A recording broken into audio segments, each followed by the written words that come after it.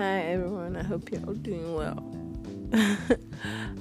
I'm so sorry I haven't recorded any podcast in the past few weeks.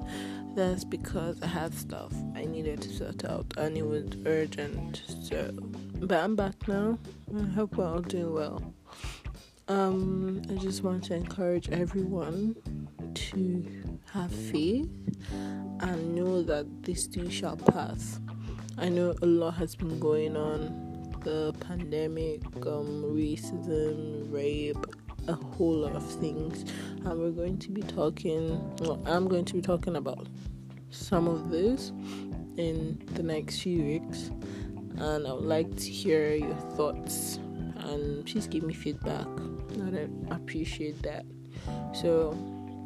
Before I dive in, promise to talk about myself or say a bit about myself the last episode, so this is it. My name is Marinica. I'm part Western and Northern Nigeria, and I'm 25. I studied early childhood education. I love kids, obviously. I enjoy cooking. I love reading. I read every day. I thought I would venture into writing, but I just did writing, I think, when I was in high school. And I put a few down from time to time, but I'd rather just talk, hence a podcast. So, what else do you need to know about me? Okay. My birthday is 31st of December. Yeah, that's when I was born. Yeah, New Year's Eve. And yeah, that's it. Please, if you want to know anything about me, just drop a message or something or comment.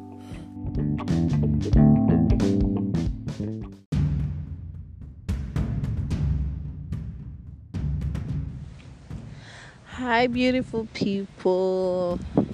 Welcome to this episode. I'll be talking about or sharing my views on the things that have been happening in the world, racism, rape, and honestly, if I were in the States today, God knows I'll be protesting. It's gone on for too long, and it's time that people hear our voices about these things. Now, it's not just in the US that this racism thing is rampant. Even in other countries, European countries, it happens. But then in Nigeria, it also happens. I'm sure some of you are wondering, and some already know what I'm going to say, but I'm still going to say it. It's crazy. Even amongst us, we have tribalism, Like, I want to marry someone that's from the East, and my parents are saying, oh, no, you can't marry him. I'm not saying, like, literally. I'm just using myself as an example. Oh, you can't marry from the East. When your husband is widowed. Like, why are you even thinking about my husband being, why are you thinking about me being widowed, I think about my husband dying. That's what you're thinking about. You're not thinking about my happiness or how comfortable I'm going to be. You're not even thinking that this is the person that I love. You're thinking about when I'll be widowed, when my husband dies. And they actually say when. He's going to this, going to that. Like, oh, you can't marry from this place. They're like this. They beat their women. You've forgotten that there's something called individual differences. You're from a place doesn't mean you have to act like everyone from that place. Or maybe stuff has happened and maybe like 5 out of 10 people in that place act a certain way, maybe due to environment or whatever. And then you go on and say, oh, this is how they are here. Some of us actually do these things without even knowing, and it actually starts from home. You've all heard the saying, charity starts from home. It starts from here.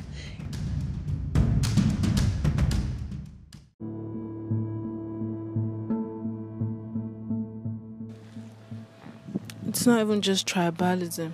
You find out that even in our country here, you have companies, organizations that treat white people or foreigners better than they treat their own citizens, That's where it all starts from. You actually made them feel more important. Hence discrimination, hence racism. We have to even play our own part before we carry like placards and protest and do all of that. What's going on in our own homes? How do they treat other people from? In fact, I remember a friend of mine saying that her parents don't like Igbo people at all, or people from south, east. Like she had a friend that I think wanted to marry her at some point, and he came and they just kept staring and making faces and stuff like that. Why? If this is who she chooses to be with, why not? Like, let her just do her thing. Honestly, we have a lot of work to do. There's a revolution going on. We need to get on board. And those people raping, to be honest, I've said honestly, it's just castrate them. I'd say leave them to God, but honestly, it's becoming too much. Can you even imagine rape is not a felony in our country? Like, really? Honestly, we have to do more. We have to do better. And those people that know people that have been hurt, that have been abused, that have been molested, raped, whatever it is, please reach out to them, talk to them. If they're willing to come on board or talk to anyone about it or make a report, honestly, I'm willing to support in any way that I can. If you're listening to this and something has happened to you, please reach out to me if you just need someone to talk to. Honestly, I'm a good listener. There's even in our homes, we find out that mothers are trying to protect their brothers or in-laws to keep a marriage that is toxic as it is. You find fathers molesting their own kids. Like, honestly, there's a lot we need to work on as a unit, as a family, as a country, as the world entirely. There's a revolution. We need to get on board now. We need to play our own part. We can't just sit down and be quiet. Use your social media to run campaigns, Honestly, we need to do a lot. Look for organizations you can volunteer with. There's so many of them. Just follow through.